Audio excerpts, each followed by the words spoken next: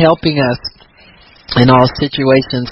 And we thank you, Lord, for your great plan for us, because we're on our way somewhere, Father. We are going somewhere. And we thank you, Lord, that your faith is getting us there. Thank you, your faith is causing us to accomplish great things for you in this earth. And we understand that we're called as seed, righteous seed down here. And we undertake that, and we love it. And we thank you for it in Jesus' name. Amen. And praise God. Amen. Amen. Amen. So we're going to talk today about righteousness that makes a difference. Amen. Your righteousness makes a difference. I think it's good to understand why God sets the righteous apart from the wicked. Because I get a little concerned when I hear believers talking so much about God's judgment.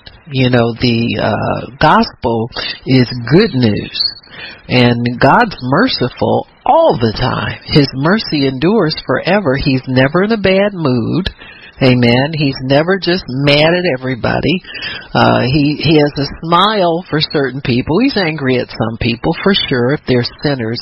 But there's so much mercy to get them to turn away from sin and toward righteousness that we promote his mercy and his righteousness much more than his judgment, because even though judgment can be going on in the earth, God still has a place of mercy and a place of safety for the righteous.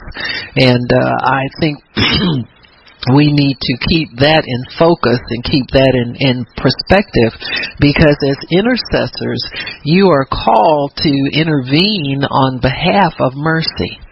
If you can remember that, you're not called to call down fire from heaven. You know what I'm saying? I mean, it just really, if you intervene for the mercy of God. And the Bible assures us that those who show mercy or give mercy will obtain mercy. And so there are times when God is done with things and we allow God to manifest himself in the way that he feels fit. But for the most part, when you are interceding, you're interceding on behalf of the mercy of God, even though it might call time on wickedness. You understand? It brings an end to wickedness. Mercy brings an end to wickedness. And so what we're attempting to do is to get every man to see the light of God and to understand God's great mercy, and that God has prepared a place of mercy and separation for righteous people. So in Genesis 18, we'll go through the scripture and follow this flow of thought and this desire of God to spare people. He did not prepare hell for humanity. It's for the devil and his demons. But if we continually resist God, if we continually blaspheme, if we continually work against what God's doing, even though we are being shown a way out and a way of mercy. So that's really the reason that we are commanded to preach the gospel. We are doing that to inform people that God will forgive them and make them righteous and give them a new lease on life. In fact, a brand new life. And so when we do that, then we give people an option, but we also give them information and understanding about God's ways and what God's plan is. You know, when you're a person that's living in sin, sometimes you have no concept of the mercy of God, that you can be forgiven. And many times people will live as enemies of God and really don't have to, until somebody tells them the good news. Amen. So we are here to inform them of the good news, intercede on the behalf of humanity, so that their eyes can be enlightened. Think if you hadn't been interceded for, and if God had not shown you mercy, where would you be? And so we have to give what we've been given. Amen. The apostle says, such as I have, I give you. You can't give what you don't have, but what you do have, you can give. Amen. And so we give them Jesus. We give them the blood of the Lamb to help all of these situations. There must be made an atonement for sin. And people need to get under that atoning power of the blood of Jesus so that their sins can be forgiven and they can walk in the newness of life. So in Genesis chapter 18, I think it was, this is the first place where we see a judgment coming upon the earth. And we see somebody who had contact with God and how they responded when they heard about it. And this is I guess the pivotal nature of righteousness. This is what determines true righteousness, I guess, from self-righteousness. Self-righteous people have no mercy. They'll just as soon see the whole earth destroyed and think they're going to be the only ones left. Do you understand what I'm saying? They prophesy gloom and doom all the time. I know you've heard people like this that say there's no way out, there's no turning back, there's no hope for this and no hope for that. I think when righteous people believe that, then that hinders any prayer that they may do for mercy. God, I don't care how bad we've been. Show mercy to us. Give us another chance. Give us a chance to step at you. When God would threaten to destroy Israel, Moses would do whatever he could do to convince God. One time he told God, he said, you mean you brought all these people out here just to kill them? What are those sinners over there going to say about you? He put it back on God. He said, your reputation is going to suffer down here. You bring all these people out here. And then the wicked will say, well, he couldn't save them. What's wrong with him? You understand what I'm saying? And so when we understand the heart of God and the mind of God, we can tap into that heart and mind and flow with God and bring great mercy. If you've been shown mercy, you need to want to show that to other people. You shouldn't want to be so quick to pull the plug on everybody and think you're going to be the only one here, especially if it makes you feel good to be the only one, righteous one. You should want to take a whole bunch of people with you if you're going on with God. So here in Genesis 18, we see one of the first situations that I can really recall. I'm sure others interceded for people, but if you think about Noah, there came a time when he couldn't intercede anymore. God just decided to kill everybody except him and his family. And so that being said and established already, we can see a little window of mercy and a window of intercession for people in the earth so that they would not be destroyed. The righteous would not be destroyed with the wicked. So righteous people being spared from wrath is a biblical principle. That is a Bible principle. That righteous people will be spared from wrath or spared from judgment. There are many people who think the events of September 11th was God's judgment against this nation. Now, I don't know that that's true or not. I don't know that. I know that there are some things that you hear through the years since those activities about many warnings being given to our government that went unheeded. There are many warnings given to our government. There was a lot of money spent in surveillance of, at that time, Al-Qaeda. Now they're ISIS. It's all the devil in another name. But there were many warnings being given about Al-Qaeda and especially Osama bin Laden. Remember him? And his activities. In fact, it said, and it seems that it was there's good validation for it, that on at least two different occasions our military forces and those who work in intelligence had an opportunity to either capture him or to kill him outright, and they passed on it. So the president, I think it was Clinton at the time, passed on those opportunities. And they had already, remember the first bombing they did, I think it was in 1998 or 99, where they bombed the World Trade Center then.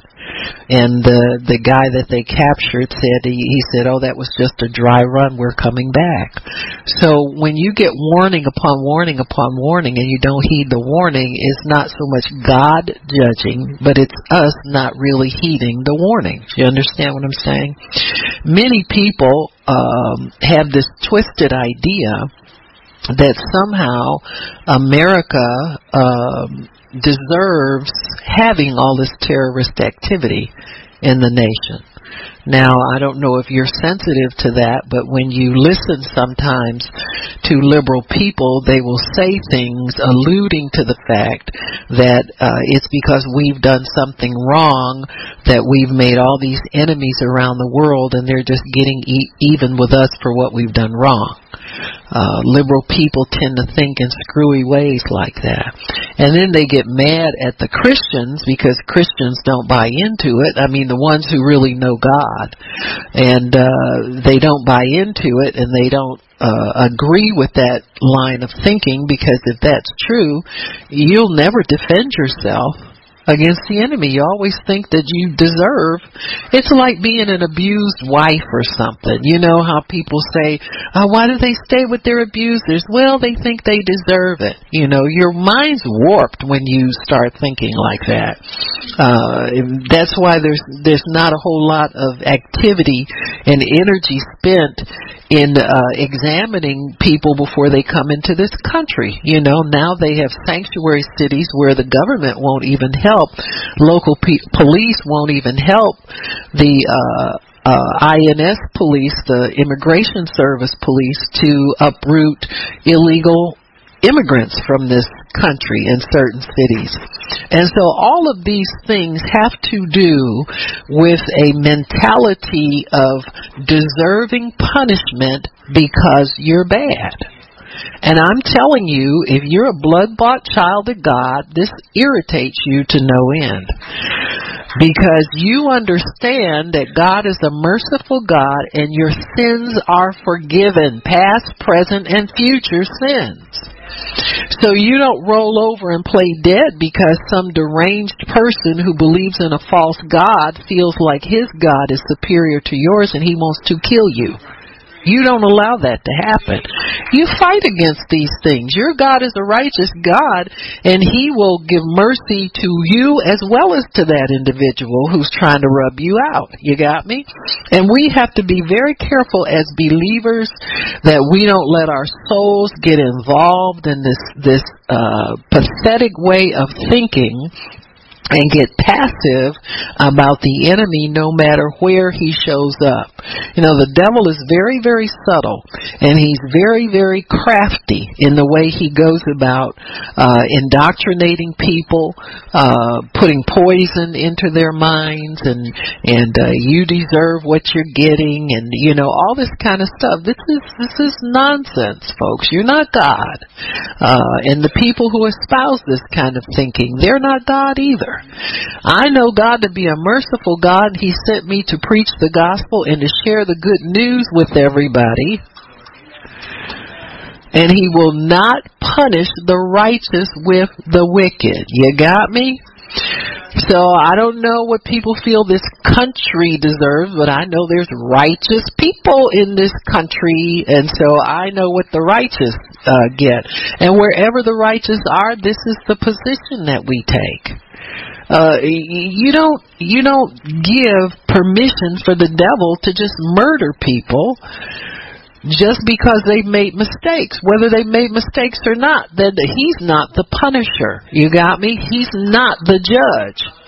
He doesn't own heaven. He doesn't own hell. He doesn't own people. He owns nothing. And so all of these things are masks for the devil to hide behind, to make people think that somehow they're deserving of all the bad things that happen. I said, oh, no, you don't, devil. Oop, just stop right there. The blood stops you right in your tracks.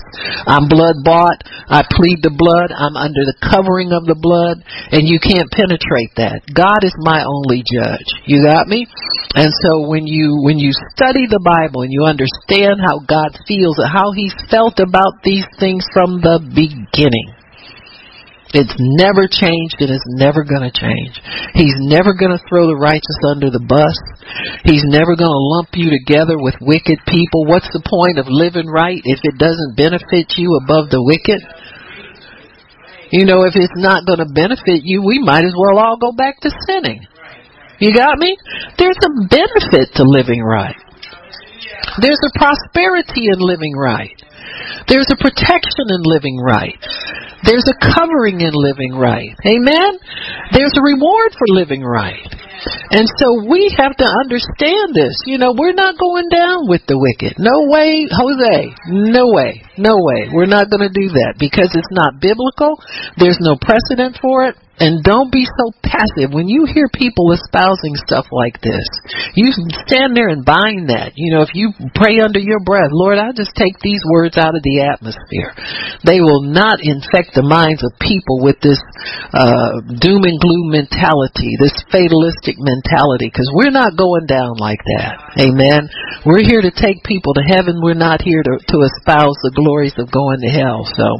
So in Genesis chapter 18, we see one of the first examples of interceding for mercy even in the face of declared judgment from God. His judgment's declared now on the cities of Sodom and Gomorrah, and we know that they were wicked cities. We know that they didn't honor God is a policy, and so wickedness increased to the point that there were very few people that were serving God living there. Abraham knew that his cousin Lot lived there, though, and he knew Lot was a righteous man. How did he know that? Because he grew up with him. You can intercede for your seed, for your household, for your loved ones, for your servants, for your employees, for your neighbors. You can intercede. You can pull them all under your cloak of mercy because you either know that they are living apart from sin and fighting sin as best they can. That's what righteousness is. You're fighting sin. You know God's in heaven and He doesn't honor that kind of living, and you made a determination to live for God. And so in Abraham's day, that's what it was, and they worshiped God. Abraham built an altar to God, so that made him a priest, and he was able to stand before God for the different needs that he had. Whenever you stand before God for your own needs, you can also stand before God for the needs of others. Righteousness imputed to you automatically makes you an intercessor.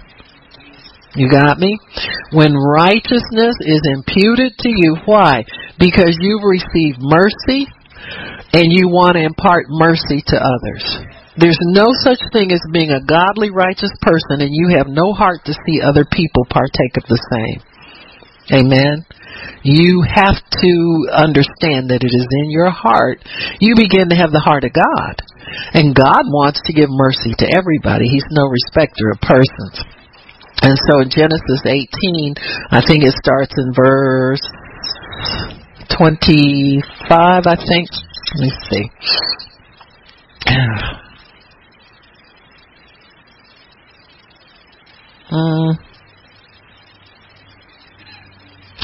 It says, verse 17, the Lord says, shall I hide from Abraham the thing which I do? Shall I keep a secret from a righteous person? That's what he's saying. The Bible says God reveals His secrets to the righteous. So as long as you're a righteous person, think about this. You're entitled to hear what's on God's heart as long as you're a righteous person. You got me? People live in such ignorance of our privileges. And I'm not talking about money privileges. Let's get beyond that. That's a given. If you have food in your refrigerator this morning, you have evidence God will take care of you in a material sense. So you don't need any more evidence than that. But there are other things that God has positioned us to do that have to do with the power of the priesthood, which is much more far-reaching. See, your refrigerator takes care of you. But your priesthood takes care of so many others, so many other people, so many other situations. So the priesthood is much more powerful than the material blessing that will come as a result of your covenant. There's much more power in your ability to rule and reign through the priesthood. And so God says, shall I hide this thing from him? In other words, God is saying, I got to tell somebody. He said, I got to confess this to somebody. God is so glad that He has us down here to share His plans with. He wants to share His plans. He doesn't want to be a big mystery. He doesn't want to be far away from us. He doesn't want to be in a position where He can't talk to us and let us in on what's going on. Amen? So God wants the opportunity to share His plans with the righteous. So He says, verse 18, He says, seeing that Abraham will surely become, surely, that word lets you know covenant. Surely, verily, those are covenant terms. When God says it's a sure thing that Abraham's going to be a mighty nation, that means I take care of that. I've already declared, and I'm going to see to it that that happens. So that takes Abraham out. It puts Abraham in a whole different realm. So if God is making him a great and mighty nation, it's a done deal. You think He's going to destroy that man and anything else that he wants? I don't think so. How's he going to be a great and mighty nation if God lets him go down with everybody else? And so He said he'll become a great and mighty nation. In other words, his future's set already. I promised him this, and he believes me. As long as he believes me, it's going to happen. The devil can do nothing with your promises unless you let him convince you you're not going to get it or you're not worthy. That's the devil. Okay, devil, stop with the worthy. All right, we done that. We done been there for I don't know how many years, and it had not stopped me yet, and it's not going to stop me no more. The worthy is out. Okay, I may not be worthy, but we'll get it anyway. Worthy's not an issue. God is your worthy. He imputes worthy to you. It's not your own worthy. It's His. He imputes it to you because you believe in the power of His blood to do these things. You won't get anywhere doubting that you're cleansed, doubting that you're forgiven, doubting that God is merciful to you, doubting. You won't get anywhere like that. This is what separated Abraham from everybody else. Abraham believed God, the Bible says. And it was counted to him as righteousness. God said, oh, okay, you're my friend. I'll let you have this. I'll let you have that. I'll let you have that. I'll let you have that. You don't believe me? I'll let you have everything. Well, it was unbelief and disobedience that caused us to lose everything in the garden. Why would faith not bring it back?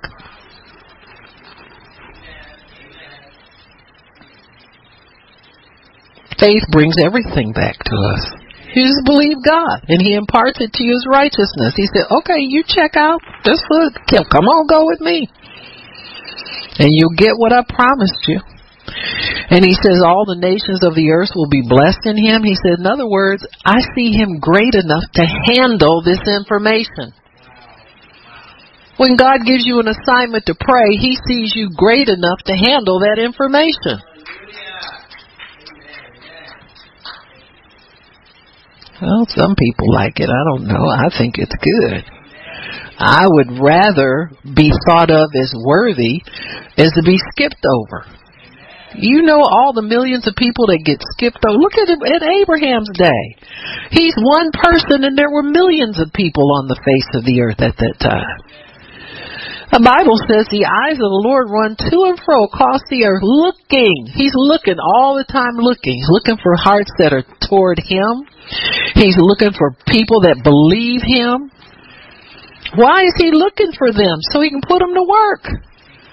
So He can become their friend in a greater way. So He can reveal secrets to them. So He can get some work done down here. He gets it done through the righteous. He says, I know Him. Ooh, hallelujah. God said, I know Abraham. Said, I've had some history with him. I know what he's going to do. He said, if I do so and so, he's going to do such and such. What does God know about you? You ever think about it? You ever think about how God selects people for certain jobs. You're not here for prayer just because you like praying and you like getting up on Saturday and you don't have anything better to do. You're here because God chose you to be here. You didn't just come along with a friend or come along with your spouse or you're not a tag along. You're a chosen. See, the devil hides that awareness from us that we're chosen and selected for certain things. They're not an option to us. You're chosen and selected for these things. So, and how do you respond to that? You respond by saying yes and amen. You respond by complying. You respond by being faithful. You respond by doing what God tells you to do. That's how you respond. So he said, I know Abraham. He said, I know this guy. He says, and I know that he will do what's right. Amen. He says, he's going to command his family. You know what that word means? It means that you live right before them and you instruct them in your ways and you see to it that they comply. He's a leader. He's not a follower. He's somebody who's going to get the job done for me. So once God knows that about you, he says, I know, he says, I know, I know Miss Juana. I know she's going to get the job done. I know Gary is going to get the job done. I know Ingrid's going to get. I know Eve's going to get. I know LaShannon's going. I know Miss Grace is. I know you got me. Everybody in here. He knows you're going to do it. Once he gives you something to do, he knows you're going to carry it out. That's why he gives you more to do. If you weren't a faithful person, he wouldn't be giving you, he wouldn't be waking you up and getting you here and making provision for you to be able to do all the things you need to do. It's about what he knows about you. Huh? I remember the first time God started teaching me about spiritual authority, taking authority over the devil. Number one, you can't be people paranoid and walk in any kind of spiritual power. You've got to be able to separate out the devil from people. In other words, you can't think people are against you and everybody hates you. You can't be small like that. You've got to understand who you are and understand that there's a devil behind the flesh, just like he works behind you when you get weak. You understand? We'll say we're all in the same boat. I just happen to be able to discern through the Spirit of God that this is the devil that's doing this. And God began to show me how to take authority over the devil and release people from his influence. You see, and so I would say things when God would send me to minister, and I would do things like I would ask the Lord in advance, and He would never tell me. He'd just give me instruction on what to do. I said, "Oh, come on, God, tell me, come on, God, tell me, you know, that kind of stuff." And I got to know God, and He got to know me. And I would say things to God like I said, "Oh, you know, I'm a sucker for taking the devil apart, God." You know, that kind of stuff. And I'm just saying that as an example. Don't go out and do that. You know what I'm saying? It's not a big deal. You know, it's just a little thing where I'm learning how to operate in the power of God. But it gave me satisfaction to take authority over the devil because he had beat me up so much in my life. You got me? And so it's God will put these things in you where you'll be. This is you. Verse 19. For I know him. I know her. I know that when I give them something to do, they're going to get up and do it. I know they're not going to give me a bunch of excuses for why they can't pray and why they don't want to pray and I can't find my prayer partner and they don't like me and they're not going to whine and give me a bunch of junk. I know they're going to follow through when I give them an assignment.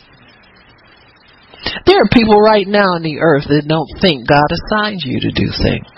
They think they can just get up and do them. Well, I'm an apostle. I can do so-and-so. I can do such and such. Or I'm a this or I'm a that. They're not personal with God. I'm a title. I can do certain things, and I'm this and I'm that, like you're some kind of robot apart from God. And that's so different from what this is right here. This is power. I can't hide anything from Abraham. I've already set him on a course to be somebody very powerful. In order for him to walk in that power, I got to give him as much understanding about all of this rulership down here as I can. You see?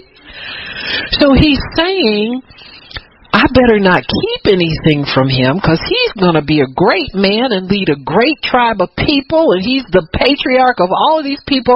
I got to give him full understanding. I better teach this guy as much as I can while I got his attention. You got me? So that's the kind of thing he thinks about you, trying to get you to understand who you are. That's what he thinks about you.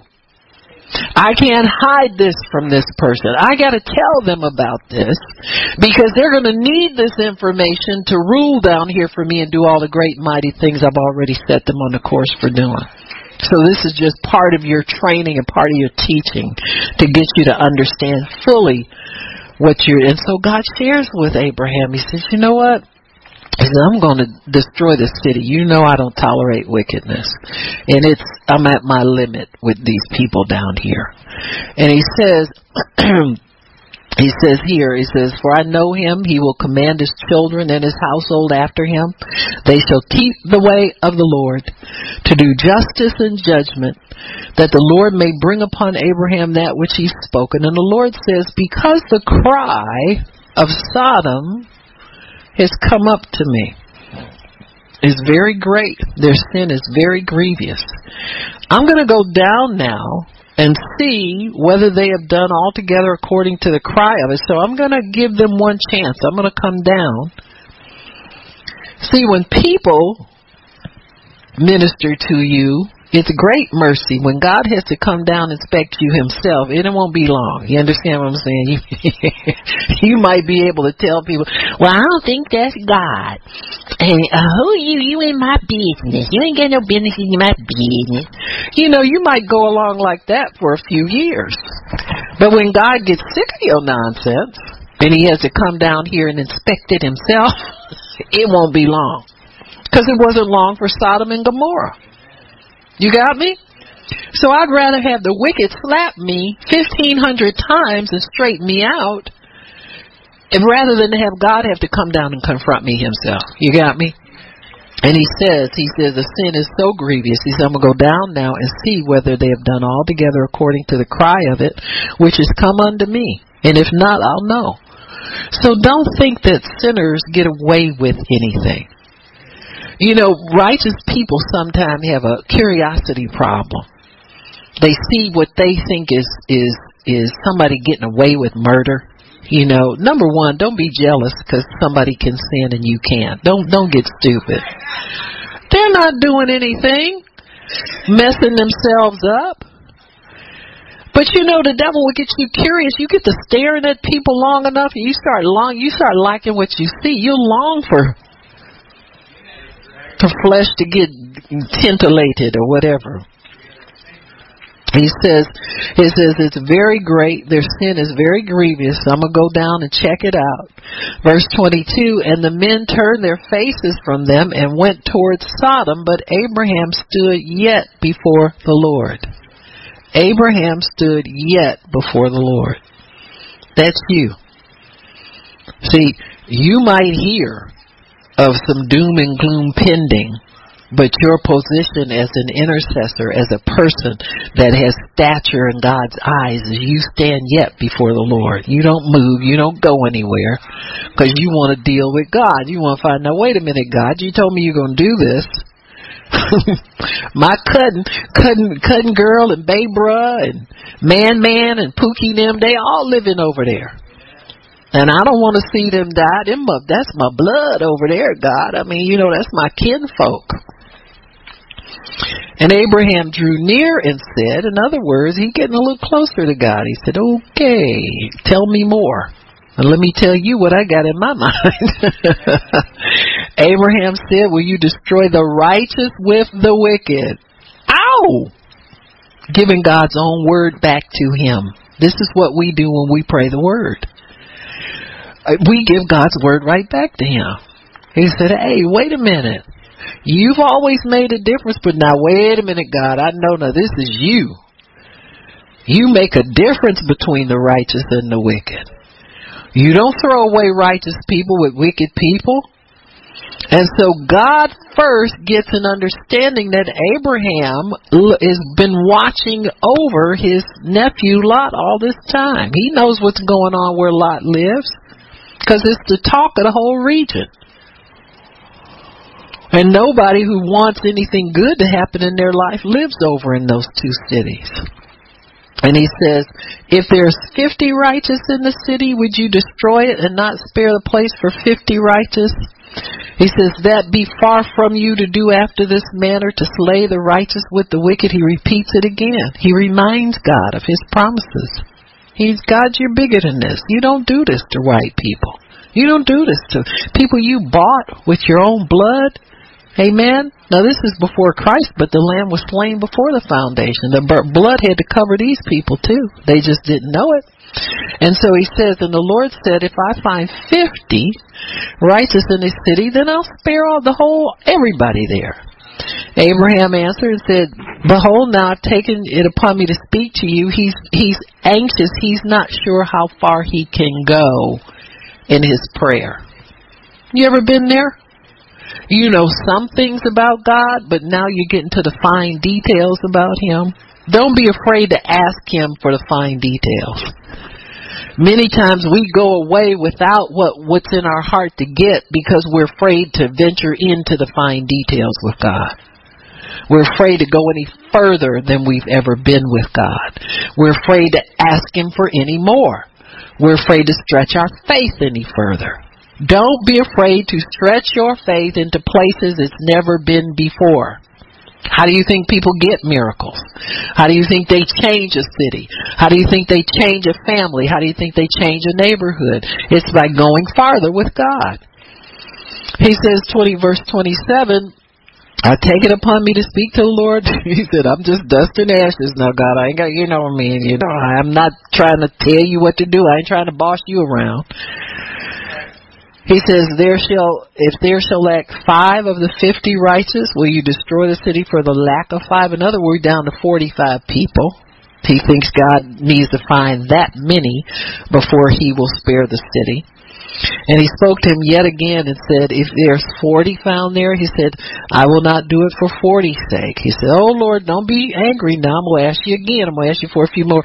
Abraham knew when he started the deal at 50, the negotiation at 50, that he didn't know of 50 righteous people over there. He's just hoping, maybe I can ask, maybe he'll spare it for a lot. Do you know God will spare that city for one righteous? Because at the end of the day, he destroyed the city, but he pulled the 3 righteous people out of there. So he gave them an opportunity to repent and turn and come out of that wicked city that was about to be destroyed. Amen? And so God will save one righteous person. Amen. Remember Noah, one with his family. God sees that as one person, one representative of a seed of righteous people. He'll spare it for one righteous person. And he says 45, and then he goes down to 30. And then he says, let me see what he finally probably got down to 10 or something, or 20. And he says, I would not destroy it for 10's sake. There weren't 10 righteous people there. There was Lot and his family. I'm not sure how many were there, but it wound up being just Lot and his 2 daughters that were saved. The wife could have come out. Amen. But she liked it. She liked sin. Amen. So she turned around and her heart longed. Whatever you behold is what your heart longs for. And she turned around to watch that city, and she turned into a pillar of salt. God couldn't use her. So that doomed her right there. You know, you let your righteousness speak for you. and be obedient to God. Righteous people are not disobedient to the instruction of the Lord. And so she was given a reprieve. She was spared her life, but she still longed for what was going on in that city. She longed for that wickedness. And so she doomed herself right there. So here you see one of the first examples in the Bible of interceding for mercy on behalf of wicked people, that they won't be judged with the righteous. So you see here, God does not destroy the righteous with the wicked. He always spares them. Exodus chapter 8, we'll turn there. Let me see. No, turn to Genesis chapter 45, and we'll see a frank separation that comes between the people of Egypt and the nation of Israel. Genesis 45. We'll see here the city of Goshen, or the land of Goshen, was developed in Joseph's time. It says, this is where Joseph is reunited with his brothers after he has gone down to Egypt, and he's going to be the one who rules over all of the provision of Egypt. It says, when Joseph here is being reunited with his brothers, and Pharaoh steps in to mediate. It looks like Joseph had the type of relationship with the people in the palace where they understood he was from a different culture, he was from a different background, and they watched to see how he interacted when his family came back. And so they saw that his heart was tender toward his brothers, and he was helping them out because, they had appeared before him a couple of times. The first time he sent extra provision with them and all that. They saw how kindly he was treating these people. And the word got around in the palace that this was Joseph's family when he finally revealed. And so this is where he reveals to his brothers who he is. And he reconciles with them. He says, it wasn't you that sent me here, it was God. He said, what you meant for evil, God turned it into good. And he sent me here ahead of you so that I could make provision for everybody. In other words, he sees that dream that he had. Listen, when a dream comes to you from God, be careful to keep it what I call in a spiritual place. Don't pull it out and put it in your head and start gloating over how great you're going to be, how wonderful you're going to be. All these people are bowing to me. Oh boy, I'm going to be a big deal. That was Joseph's problem. If you take what God gives you and keep it in a spiritual place, that means like Mary, she hid those things in her heart and fought on them often. When you hide something in your heart, it will feed you for many, many years. It says she pondered all these things and hid them in her heart. Your heart is a place where your provision is. Your heart is a place where you store up treasure. Your heart is the place that feeds you. In the days when you don't feel so spiritual and everybody's against you and people are suing you and trying to take your house from you, what you have stored up in your heart, that's what's going to feed you in the time of trouble. Got me?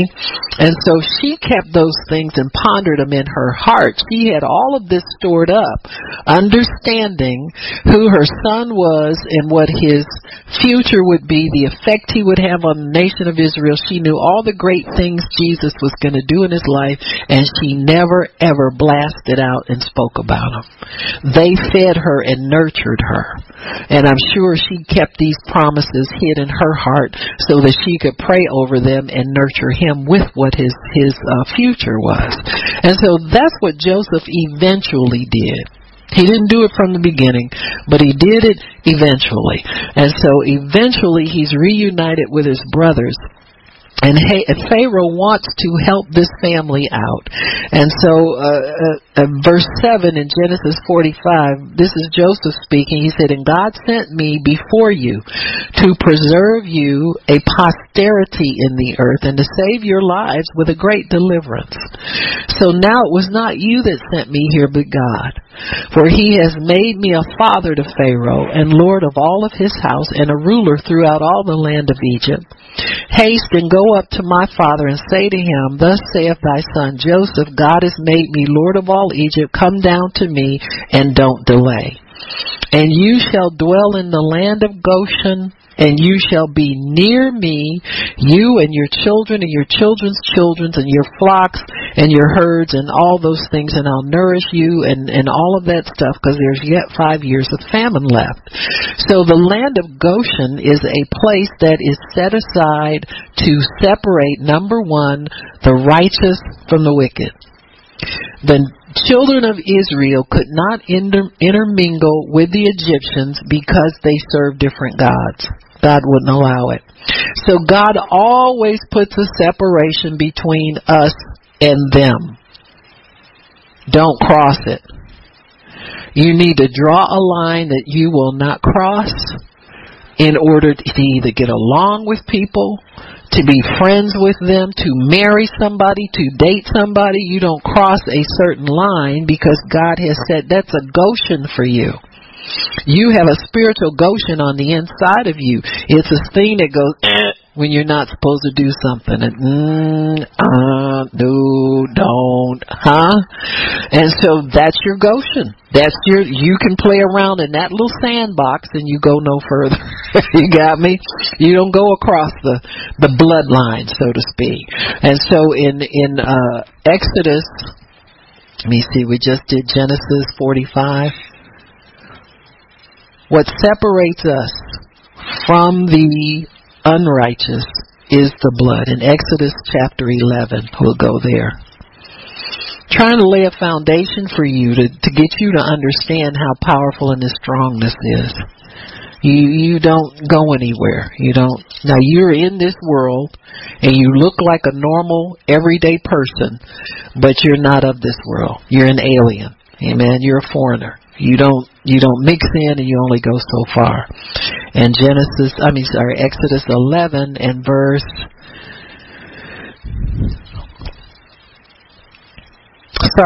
4. Moses said, "Thus saith the Lord, about midnight I will go out into the midst of Egypt, and all the firstborn of the land of Egypt shall die. From the firstborn of Pharaoh that sits upon his throne, even to the firstborn of the maidservant that is behind the mill, and all the firstborn of beasts. And there shall be a great cry throughout all the land of Egypt, such as there was none like it, nor shall be any like it any more." But that's you. Whenever there's judgment prophesied, poured out, the but is you. Okay? There's always a but.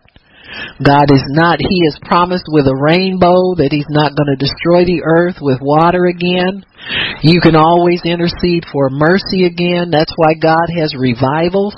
Revivals are activities of God's mercy to bring people into kingdom and under the power of the blood. And He says, for all from the firstborn of Pharaoh that sits on his throne, even to the firstborn of the maidservant that's behind the mill, and all the firstborn of beasts. And there'll be a great cry from this city. But against any of the children of Israel shall not a dog move his tongue against man nor beast, that you may know. This is speaking to us. You've got to know that God is not taking you down with the wicked.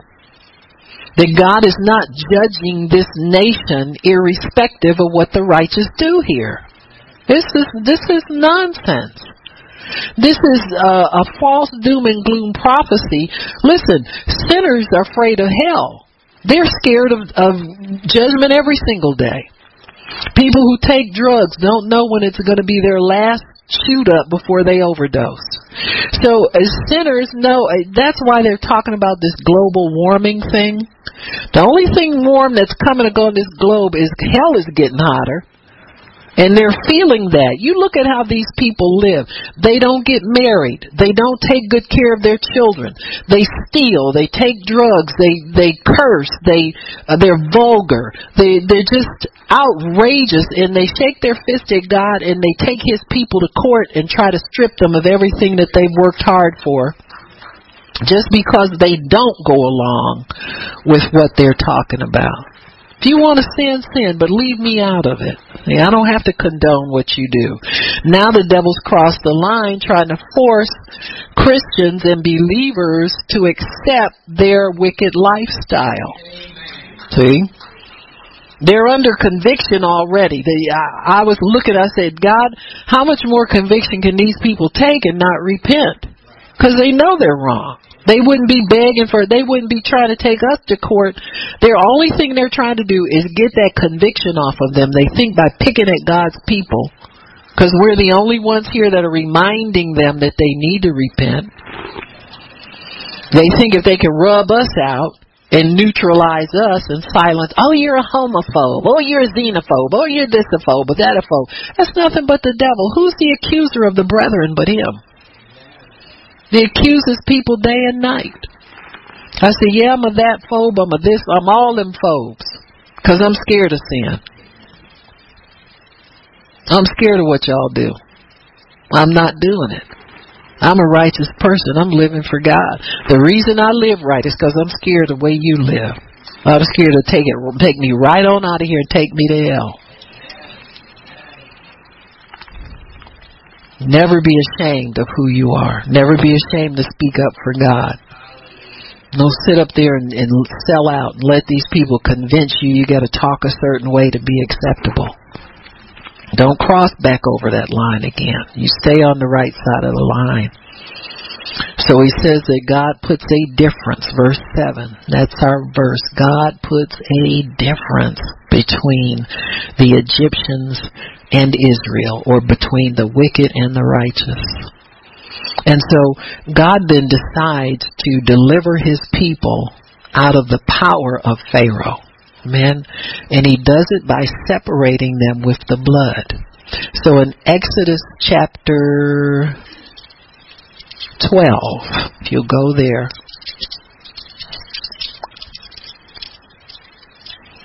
all the plagues of Egypt were to give the Egyptians a chance to repent and turn to God. That's what happens. See, sometimes plagues and sickness and all of that are warnings by God. He warns people. Because when you come up against something bigger than you are, if you're smart, you'll cry out to God whether you know him or not. And so he sends these plagues on Egypt so that the people will turn away from wickedness and turn to the God who's all powerful. If you see frogs coming your property, and over here where the righteous live, there's no frogs, that'll get your attention. Anything that's a bother to you in this life, and you see a people over here who are not bothered by it, it gets your attention.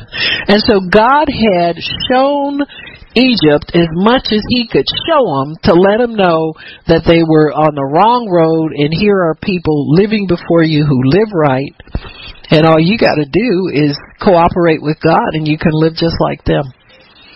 There was no such thing as an Egyptian couldn't get saved. You know what I'm saying? They had the opportunity to come over and serve God, and many of them did. Many of them crossed through that Red Sea when God told Israel to eat the whole lamb and don't leave any left over. That's their key to evangelize. You got me? Y'all paying attention, or what you doing? All right. That's your open door to evangelize. He says, go and give this fresh roasted lamb to your neighbors and make sure. So all you do is get, honey, did you cook yet? Look here, we got some lamb left over. Why don't you? That bought their salvation. Taking the body of Christ, represented by that lamb, was enough to get those people's minds in the right place, that when they saw that water building up, they told their Hebrew name, you know what can I go with y'all? You know, we had this meal. That meal was nice. Where are you going next? I think I want to follow you. Amen. And that's what they did. They took many Egyptians over with them. Pharaoh didn't go because he was too hardened. He was the ruler. He was the leader. He decided he wasn't going to repent. So he stayed there, and he saw his firstborn die. He saw another plague come upon them, and he still did not change. But he had to let the people of God go. Amen. So if you stand with God, God will see to it that you get your deliverance.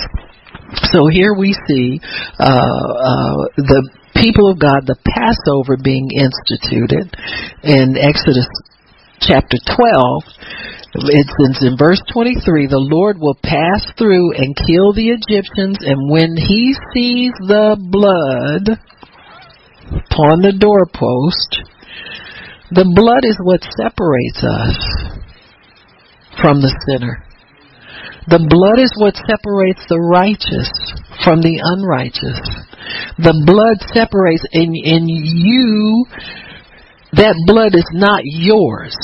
That blood comes through a covenant that God has prepared. It's something God has prepared for your deliverance.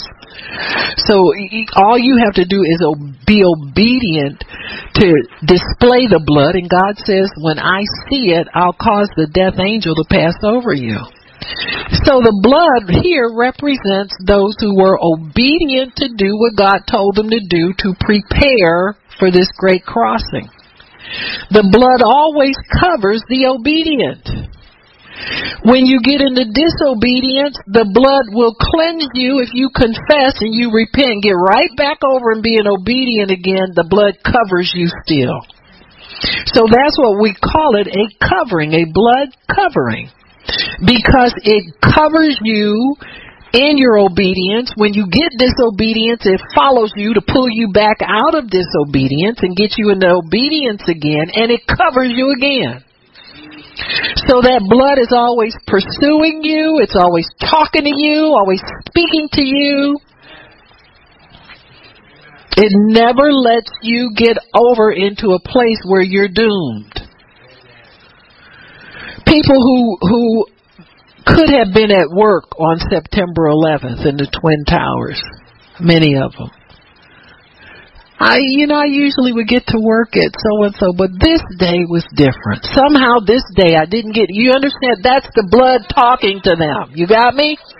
That blood speaks, and it speaks on God's command, and it speaks to who God says it's supposed to speak to.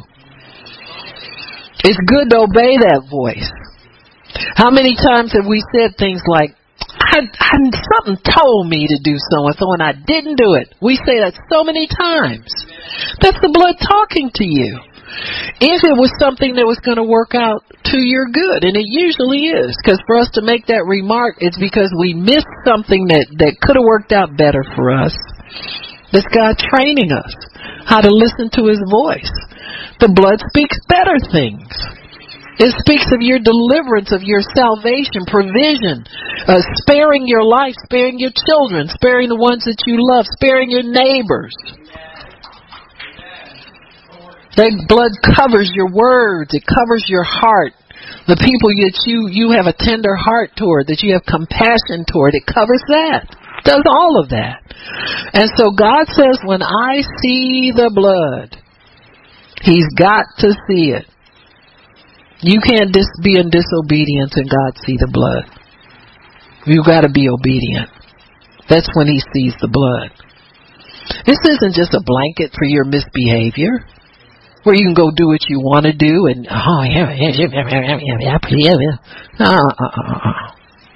You got to honor that blood. You got to understand that was shed willingly on your behalf. It's not your blood. You have to obey what God tells you will get you under the blood covering. The Bible says about healing, if you diligently hearken to the voice of the Lord your God, do that which is right in His sight, give ear to all His commands, keep all His steps. How are you going to do that? You're going to mess that up. So if the blood didn't cleanse you, once you recognize you messed up, you need to confess that to God, and then He sees the blood. So you confess your sin, He's faithful and just to forgive you and cleanse you. So you're back in it again. You got me? You can't be in and out at the same time. You can't be running around sinning and hoping nobody sees you and come back and get a run under the blood. That ain't right. It's not how He sees it, working on your behalf. Christians, sometimes we live, that's the first thing you perfect when you're a new believer. I can remember being scared to even think a wrong thought. God, I don't want to. You need to stay like that. Keep short accounts with God. Always want to be in the right place with Him. Honest before Him. Not trying to hide anything like you do everything right. Nobody believes that about anybody. Huh? I don't believe you do everything right, and I hope you don't believe I do everything right. But we're covered. We have a covenant. Amen. We have a covenant where we can go to God and confess these things. You confess them, you quit doing them. You stop confessing. See, this is the problem with people. I see people who can't quite get it together. Can't quite get over these little things that irritate them or irritate other people or bad habits or something like that. It's because we don't confess them. You confess something, you put it out there on the table, and you say, God, you know what? That's not right. I did that, and that's not right. Thank you for cleansing. Cleanse means it doesn't bother you anymore. It's done with. Huh? You have the power to overcome because of your confession. Repentance means you know it's wrong, even though you did it. I don't care why you did it. You don't stand there and give 3,000 excuses. Well, I wouldn't have done it if so-and-so hadn't said something. Yeah, we know that. We're all in that same boat, but you did it anyhow. Let's get it off of you. We don't care why. This isn't like God's not like a bad lawyer. Ambulance chasing lawyer. If he can find a loophole for you to get out of it, we'll get you off. God wants to cleanse you. He don't want to get you off through some loophole. He wants to cleanse you. Why? He wants you like his son. That's where you're headed, to conform to the image of Jesus Christ. And you do it through confessing it and acknowledging God. Confess really means to stay together with. You stay together with God. When I got mad at somebody for no reason, that was wrong, God. I shouldn't have done that. I should, please forgive me and help me. And you'll think about it next time. You say, if I'd have waited 3 seconds instead of shooting my mouth off on an impulse, I wouldn't have done that. That's God helping you, cleansing you and helping you. Because he wants us to live like his son. That's the standard. Well, it helps me. I don't know if it helps everybody, but I like being, wanting to do the right thing. I don't like being an emotional, impulsive person. I'd rather be a peaceful person. You know what I'm saying? You don't want to live like that. And you don't want to go through your life trying to establish why you did it and why it ain't so bad. It's bad. Get rid of it. Got me? It's like having a hangnail. If you don't deal with that hangnail, pretty soon it's going to irritate you every time you hit it against something. Deal with that thing. Get that off of there. Keep it moving. Amen? So then the blood cleanses us. It covers us. That lamb was totally consumed. God said, don't leave any of it. Don't leave any of it. Don't leave any of it. It's precious. It's when he said, don't leave any of it. This is different from any other lamb you ever ate before. Huh? Not because of the herbs or any. But this you don't throw away. This is not unholy food. This is holy. This lamb is different. And he says, and it was consumed by everybody. So that means go out and find somebody else to take in this salvation boat with you. Don't leave any sinners there. That's God's mercy. You go out and you find somebody else to partake of it so you don't waste it. And when that person's done, then you go feed some to the next person so it's not wasted. And he says, eat it in haste. In other words, be ready to move out. In other words, what God's saying there to me, when he says, eat this lamb or partake of, let this blood be over your doorpost. Let the life of Jesus Christ come to you, and hastily and suddenly leave sin. Don't gradually quit doing something that you know's wrong. Hastily, like in fear of, I'm getting out of sin because it's wrong for me, and I'm leaving this place right now, And I'm not thinking about, well, suppose I keep doing this and brother so-and-so told me they did this for 10 years after they were saved and they still here. See, those are the kind of churches we have, folks. Well, everybody does something wrong. I mean, you know. That's why we got so many fornicators sitting up in places. You got me? Because we don't understand what we have. My goodness, if the Israelite could get up and go the minute he partook of the lamb that was slain for his sin, and he could turn his back on Egypt and run out of there that night, certainly we can leave our bad habits, fornicating, lying, stealing from people, being slick, trying to get over on people, always looking for somebody to flirt with, all that stuff. We can leave that stuff behind. Can do it. And so he says, eat it in haste. And that word haste means suddenly and in fear of. So it means suddenly leave your sin in fear if you stay in it any longer. You know how some people, sometimes you will want to pray for people to receive Christ. I like my life the way it is. God, because they know. They know they're going to have to stop sinning. They're ready to stop. They think they got more time. They may not. God may be merciful to them. But you need to pray that they make that decision and make it soon. So in where are we at? In Exodus, are we in 11 or? 12. I want to go into verse 13. 12:13. What does that say? I don't know if I want to go back there or not. Well, let me see what it says. The blood shall be to you for a token upon the houses where you are. So this was a sign that there would be another bloodshed in the future. A token means that it's just a temporary representation of something that would be real in the future, or something that is real in the realm of the spirit. If it's a token in the natural realm, there must be a reality in the spirit somewhere. It's just a representation. And he says it'll be upon your doorposts. He says, and when I see the blood. Ooh. When I see the blood, everything that pertains to judgment, doom and gloom, death, sickness, bondage, all of that, when I see the blood, I will pass over you. Ain't nothing will destroy you. When he sees the blood, he will pass over, and destruction will not come to you when he sees the blood. You got to have a covenant with God. You've got to know that covenant. You got to respect it. You got to know how it operates. You got to know what keeps you in the right place before God. You ever been around people that watch everything other people do to see what they do wrong? Why don't they watch to see what they do right?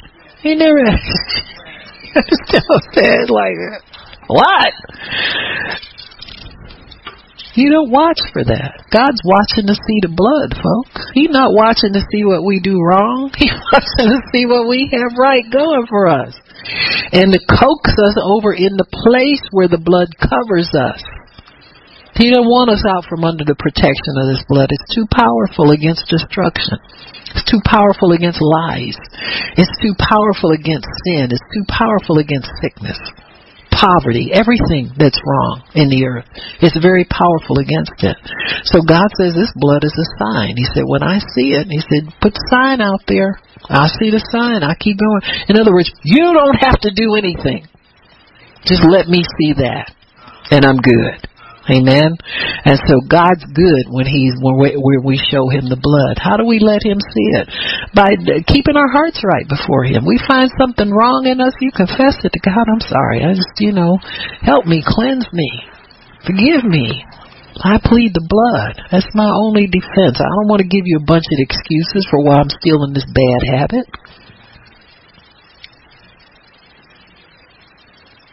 So the blood is a sign and a token. of what God has done for us, of the real thing that covers us at the mercy seat in heaven. The blood points toward mercy for the righteous.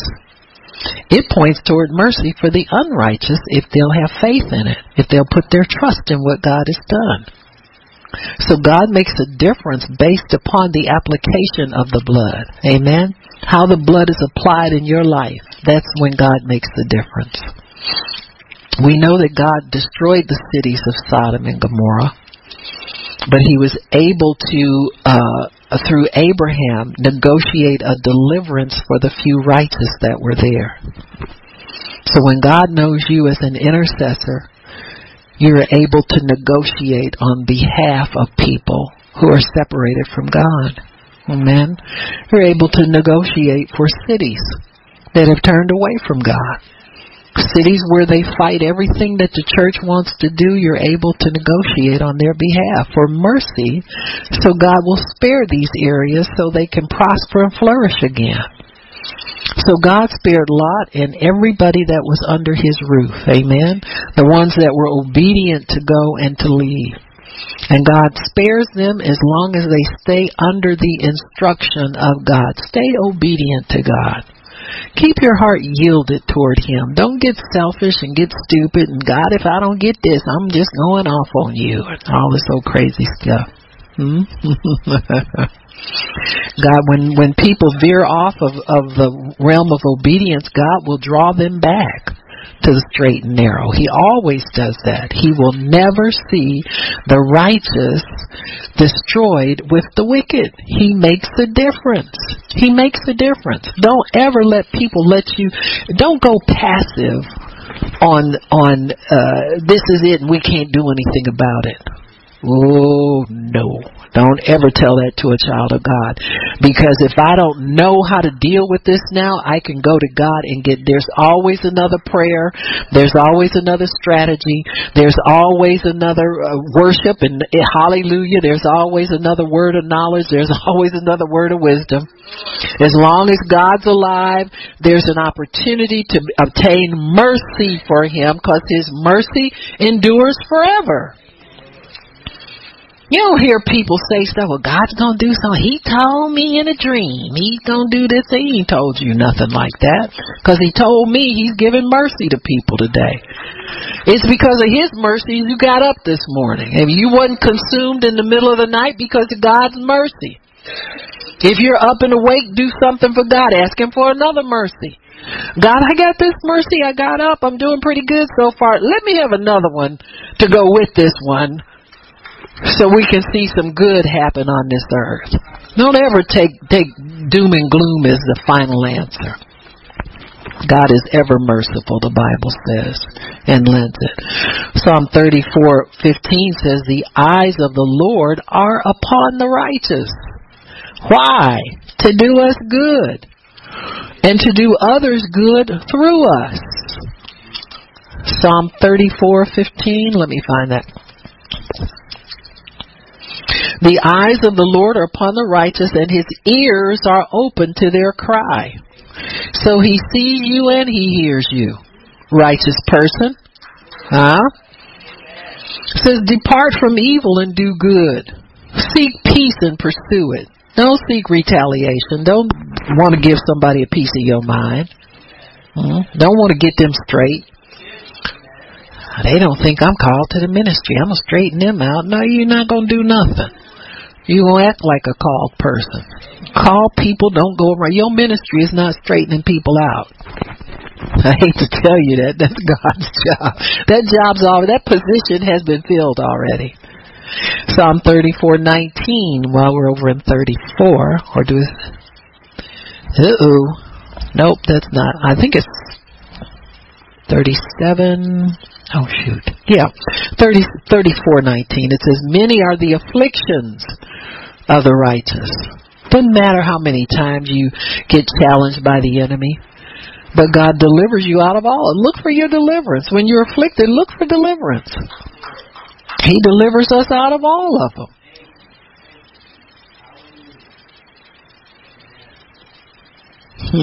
The righteous cry, and the Lord hears and delivers them out of their trouble. God hears the righteous all the time. There's not a time He don't hear you.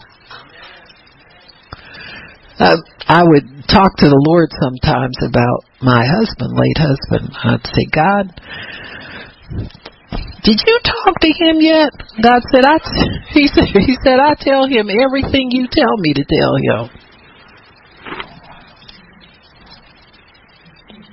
He said, everything you tell me to tell him, I tell him.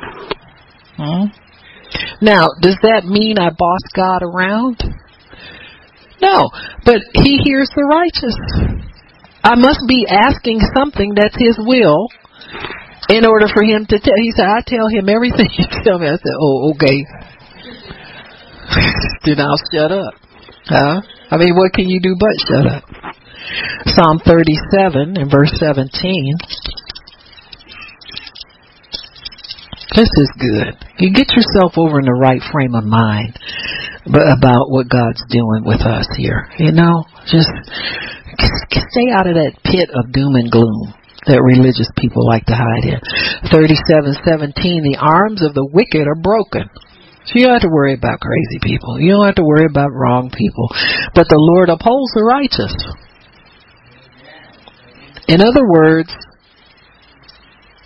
you're picking up, anybody's had little children, toddlers, adults, because we're so much taller, you like to grab your kids by the arm. You shouldn't. Pediatricians say you dislocate their shoulders doing that. But you know, sometimes we pick you up a sling. Well, just think, if you had what is in a purely legal sense here, if that child were wicked, you couldn't even pick it up by the arm. It would break when you try to pick him up. But righteous, God, you spring up there, jump up and down, God bounces you around. You hold on, you grab onto God's hand and your arm will break. He upholds you. Amen? He upholds the righteous. Even when you have little strength, He upholds you. He does. We have a lot of help in God. 37:29. The righteous shall inherit the land and dwell in it forever. Somebody come and put eviction notice on your door. Oh, no. No. This is my inheritance. You talk to your father about that. Don't go get in people's faces telling them God's going to get them because they putting you out. This is something for you and God to deal with. But say, God, you said I will inherit the land and dwell here forever. These people trying to put me out of here. I thank you that I dwell here forever. God will make a way for you to dwell there. We have not, because we ask not many times. See, we get in trouble, we get condemned, and we think we are supposed to get us out of trouble. Well, that's what got you in trouble. If you had that much power, you wouldn't be in trouble to begin with. Problem is, you ain't dealing with God on things. Try to figure out your own way to do this. It's above your pay grade. So just stay where you are. Just shout and wave for joy and thank God for His mercy. He'll come for you soon enough. He's looking for you. Just wave your hands. Here I am, Lord. Messed up again. I'm sorry I messed up, God. I promise you get me out this time. I ain't gonna never do. You know how we do. All them false promises. You mean it when you say it, but you have no power to do it outside of God. So He's gonna help you. He'll help you. He's not gonna leave you there. He said, we'll inherit the land. We are not to be destroyed with anything. Got me? And Psalm 58:11, we'll stop there for today. Psalm 50. I want to continue this tomorrow because I enjoy talking about the benefits of righteousness because that's your key to everything. Don't play that cheap ever, and don't let anybody talk you down out of who you are because God is blood paid for you. And Psalm 58:11, so that a man shall say, truly, there is a reward for the righteous. Truly, He is a God that judges in the earth. So when God's judgment comes, you don't get a destruction, you get a reward. God's just summing up all the seeds that have been sown of the earth, and you get a reward because your righteousness stands. Your righteous deeds will stand forever throughout eternity. They're not destroyed. Wicked ones, they get burnt up. They don't pass through the fire. But yours will stand through any test of anything because of righteousness. Amen? All right. Well, Lord, we thank you for today. Thank you for giving us a good day today. Thank you, Lord, for trusting us to be your intercessors in the earth. You've given us a good work to do here, Lord. And I pray that everybody here respects that. Don't ever underestimate the assignment of God. Don't ever underestimate the power of that assignment to keep your life and to bless your life. Keeps you alive. Thank you, Lord. Thank you, Father, that our assignment, fulfilling our assignment, brings life to us. It keeps us alive. And we thank you for that, Lord, in Jesus' name. Amen and praise God. Remind me when we start tomorrow.